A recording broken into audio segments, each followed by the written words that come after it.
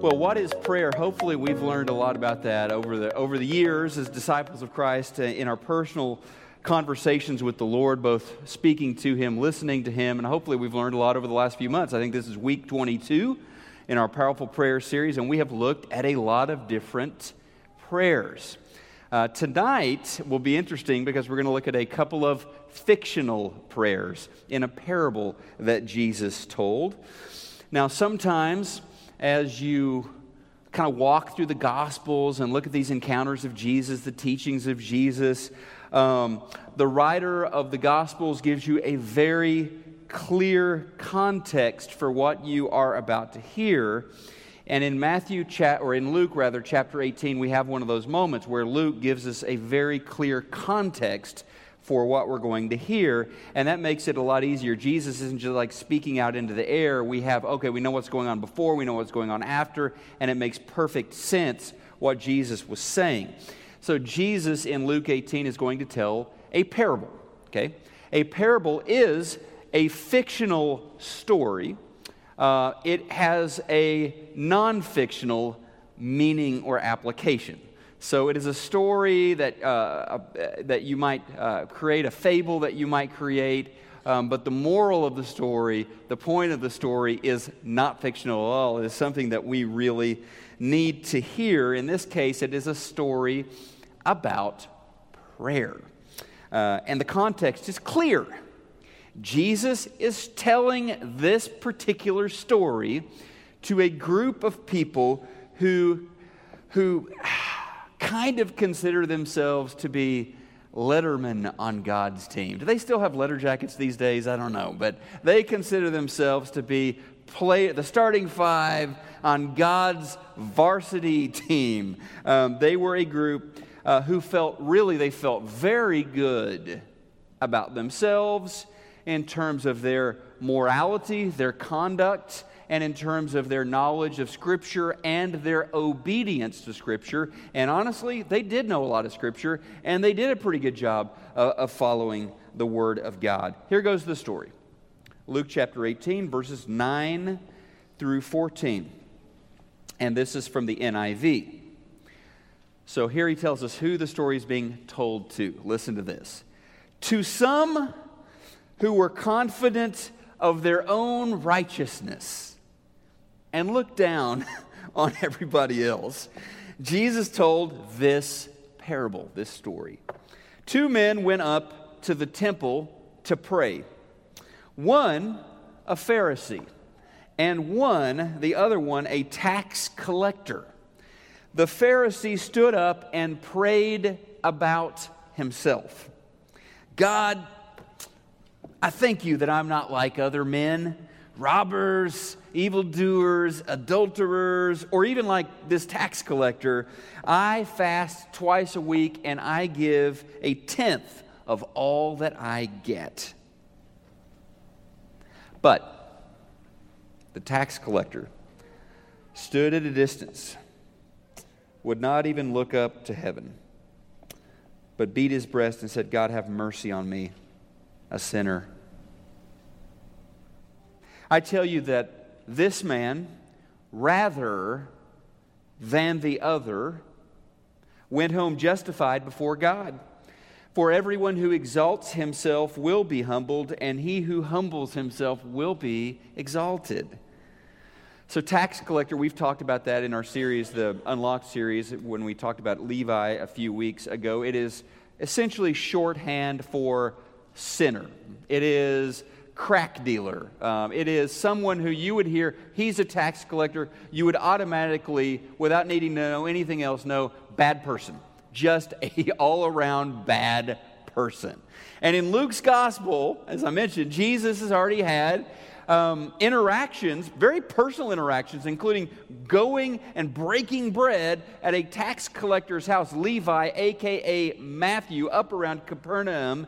And this caused quite a stir. In fact, if you remember that story, the Pharisees saw this going on. Jesus in the middle of this party at Levi's house, the tax collector's house, with Levi's friends, other tax collectors and people of ill repute.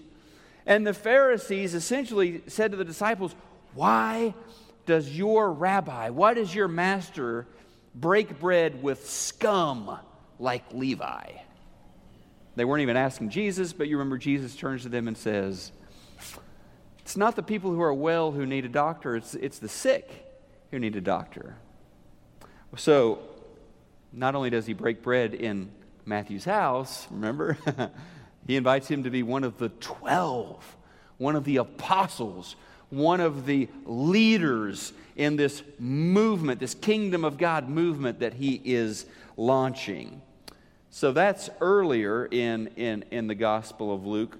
The chapter after this parable of the Pharisee and the publican is chapter 19, and Jesus will invite himself over to whose house? Zacchaeus' house. Zacchaeus, I'm going to have lunch at your place today. So he is very intentionally rubbing elbows with, having meals with, inviting into his ministry these kinds of people, tax collectors and people like the tax collectors. So he spent a good deal of time with folks who were considered by the first century moral majority people to be just generally bad people. Tax collectors were, to the Pharisees, to the teachers of the law, the equivalent of something you might scrape off the bottom of your shoe and say, ugh. That's what tax collectors were to these people. They occupied the moral bottom rung of society. Okay? Why? Well, we've talked about this before, and you probably have a pretty good idea. A, they worked for Rome. The publicani were part of the Roman government or were contracted by the Roman government for the collection of taxes. Rome was the enemy, the occupying power, the foreign power who was dominating Israel at that time. And tax collectors worked for them. B, they took more money than they were supposed to take, right? You say you owe $10,000 in taxes, they're going to try to get you for $22,000 in taxes. Why, you might think, would you pay them that money? When you know they're asking too much, they could put you in jail. They could have you tortured by the Romans if you did not pay. Okay, so there's that. The third reason that, so the final reason they were not really liked was, they made off like bandits. They were rich. They were rich people. You know Zacchaeus is rich. I mean, he talks about all the money, essentially, in chapter 19 that he has extorted and how he's going to return those monies threefold. You know Levi was rich enough to have a home big enough to host this huge party, big enough to buy food and drink for this party as well. So just kind of to add insult to injury, not only were they extorting money and having people tortured and thrown into prison who wouldn't pay them the money they demanded, but they were doing great off of it as well. So not hard to imagine why the publicans or the tax collectors were just loathed by a lot of people in first century society, Jewish people. And now Jesus has already got himself into a good deal of trouble just by talking with tax collectors, we know up to this point, spending time with them. For the Pharisees, this was essentially, no matter what Jesus did, okay, miracles, teaching, didn't matter. The fact that he was rubbing shoulders with tax collectors, that in and of itself, independent evidence, he was not a prophet. He was not from God. A man from God, a prophet of God, would not be spending time with people like Levi and Zacchaeus. He would know better than that. So that was enough for them. No one who was really close to God would have, who really grasped the holiness of God, the holiness of His Word. No one who understood that would be hanging out with tax collectors. Okay? So Jesus tells this parable, Luke tells us, to a group of people who were quite confident that in God's holiness power ranking, they were ranked quite high. 5-star recruits for the kingdom of God right here. Way, way, way above, in God's eyes, people like the tax collectors. Pharisees were into the measurables. I like measurables. I like things that we can count. I like things that we can quantify. They help us judge our success in virtually any area of life. The Pharisees were into the measurables, the religious measurables. If you could count it, if you could number it, if you could check it off a list, they knew what it was, and they were pretty good at accomplishing those things, at making sure those boxes got checked. So simple math, in their estimation, simple math said that they were doing quite well compared to other people in terms of their spiritual life, in terms of their religious devotion. So, the parable about these two fellows who are going to Jerusalem, up to the temple, Mount Zion, to pray. The temple, you know, is the center of the Jewish universe. The temple. In fact, it still is today. Although the temple is not still there, the Temple Mount is still there, and it is still, to this day, the center of the Jewish universe. I mean, it is the supreme place on planet Earth to pray. It was then, it is today. If you've been there, you know what it's like. I mean, they go up there and they line up to go to that western wall, the Wailing Wall, and pray, even put their prayers, write them on paper, and put them into cracks in the wall, because there's just something about praying there at the temple, at the site of the ancient temple, or in the first century, at the actual temple. There's something about praying there. It makes you feel a little bit closer to God. It's not a long-distance call when you pray at the temple. So, that's the parable. They go up to the temple to pray. The Pharisee, we might suppose, always goes up to the temple to pray. The 4 times a day when the Jewish folks were supposed to pray, he would have been there for those appointed hours of prayer, moving to his usual spot there in the middle of the courtyard, gets into his posture of prayer. Jesus tells us his posture of prayer. He's not down on his knees. He's not looking down at the ground. His posture of prayer is standing up, head on a swivel, evaluating the other people that have come to pray. That's his posture of prayer. And it doesn't seem to be one where he is like gazing into heaven or thinking about God. Of course, the NIV tells us he's going to pray about himself. Other translations will say he is praying to himself.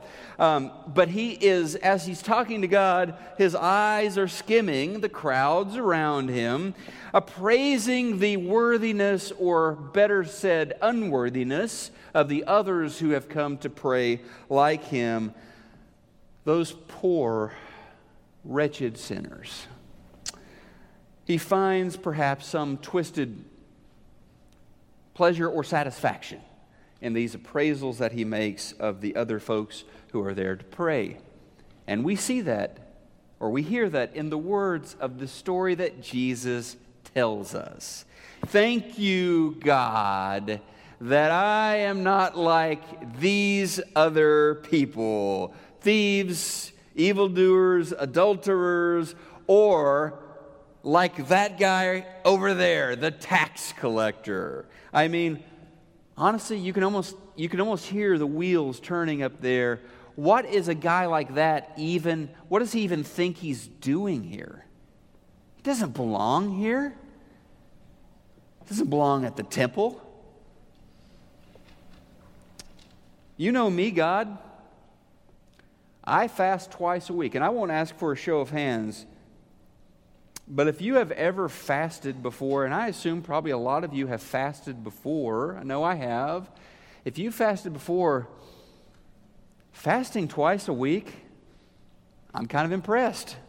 If that's a regular thing he's doing, man, Fasting one day a week is hard enough. Fasting twice a week, he says, I give a tenth of everything I get. So not just talking about money, not just talking about salary. Anything he gets, he makes sure that God gets a tenth of it back. In fact, we see in another story in Jesus' ministry, even to spices and things, they would give a tenth of their cumin or a tenth of their, whatever, back to God. Tithing on everything.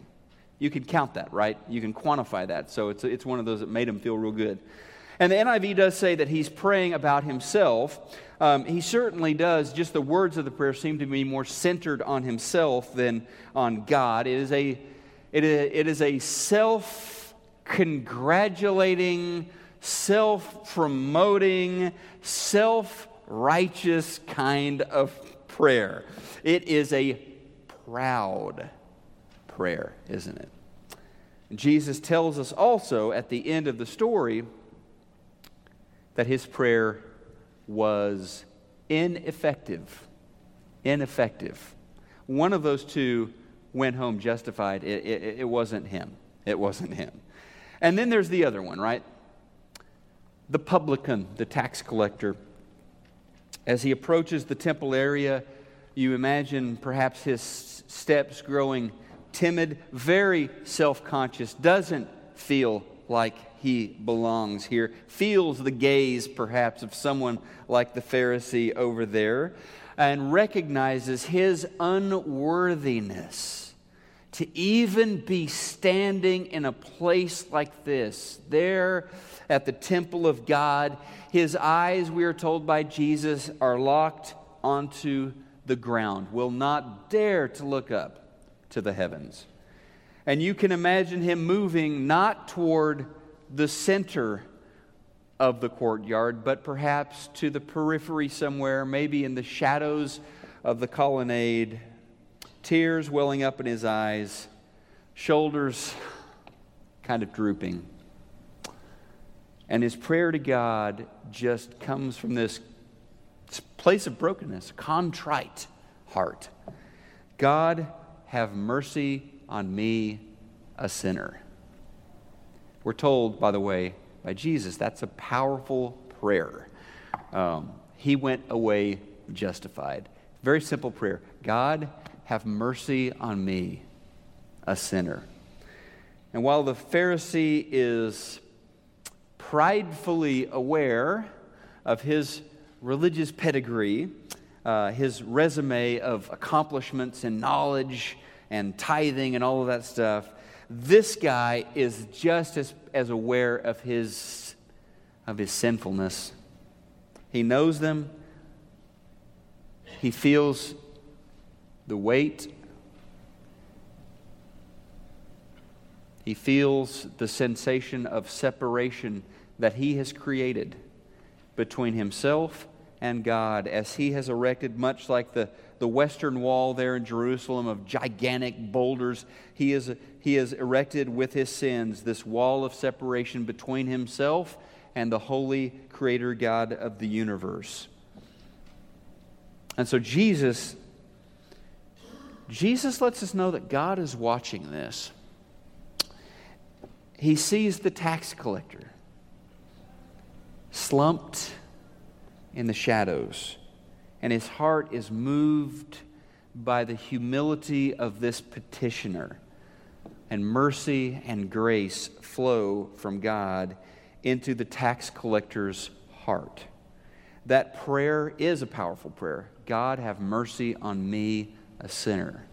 God, have mercy on me, a sinner. And Jesus tells us the prayer is effective in verse 14. He says, I tell you that this man, rather than the other man, went home justified before God. Justified just means made right before God. Debts canceled, set right. You see, our relationship with God, it is not founded on righteous acts. It is not founded on our measurables, on our morality, on our ability to follow some magic formula. Our relationship with God is founded on His mercy. On His mercy. Mercy is not deserved, okay? Mercy means you really did something wrong and you're asking, I need forgiveness for that. Yes. I need mercy. I don't need justice. Abraham Lincoln was a wise man and a wise leader. And there's a quote of his which reminds me of this parable. He once wrote about the country, intoxicated with unbroken success, we have become too self-sufficient to feel the necessity of redeeming and preserving grace, too proud to pray to the God that made us. So this mercy that we cry out to God for, we can ask for with confidence. And it is not a confidence that comes from ourselves because, hey, God, look at all the stuff I did. You know, I'm a tither. And, you know, God, I did this thing. I served in this service project the other day and helped these people. It's not that. It's based on our confidence in Jesus Christ. And there is a confidence. There is a boldness there. Hebrews chapter 4, verse 16. This is from the New Living. It says, so let us come boldly to the throne of our gracious God. There we will receive His mercy, and we will find grace to help us when we need it most. So, quickly, we won't get into all of this, but Paul does a lot in his writing to the different churches around the ancient world. He does a lot to kind of expose, or not expose really, but to teach us about the foundations, the underpinnings of this mercy, of this access that we have to God, to paint for us a pretty accurate picture of who I am without Jesus, who I am because of the cross. One of those places, there are a lot of places, I mean, Ephesians 2 would be a great place to see that, but one of them is in Romans chapter 3. And so let's just read together verses 20 to 26. Paul writes, therefore no one will be declared righteous in his sight by observing the law. Rather, through the law, we become conscious of sin. So just a pause there. So Paul is affirming, even today, even after the death, burial, and resurrection of Christ, he is affirming the law has value. Okay? The law has value. It does a really good job of stripping away the pretense, of stripping away the pride, of revealing just what a desperate sinner I am. I mean, you don't even have to go through the law of Moses. You can just go to the 10 commandments. And you can work through one commandment after another. And you will probably see that you're not even coming close. Bearing false witness. How many have done that? Again, no show of hands. You've done that. You've lied. You've deceived. You've been dishonest. Taking something that's not yours, thou shalt not steal. You've done that. And Jesus, of course, even broadens the adultery and the murder in the New Testament to include looking lustfully upon a woman, murder, thinking hateful thoughts, or calling Raka to your brother, or calling him an idiot. That is essentially the same thing.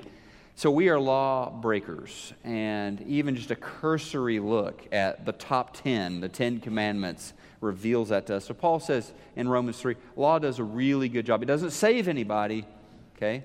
Obedience to the law doesn't get you saved, but it will reveal your need to be saved. The next verse there. But now, a righteousness from God, apart from law, has been made known, to which the law and the prophets testify. So they're pointing to this. Okay? They're not revealing it, but they're pointing to it. This righteousness from God comes through faith in Jesus Christ to all who believe. There is no difference. I think about that parable right here. I think about the Pharisee. I think about the publican. I think about everybody in between. There is no difference.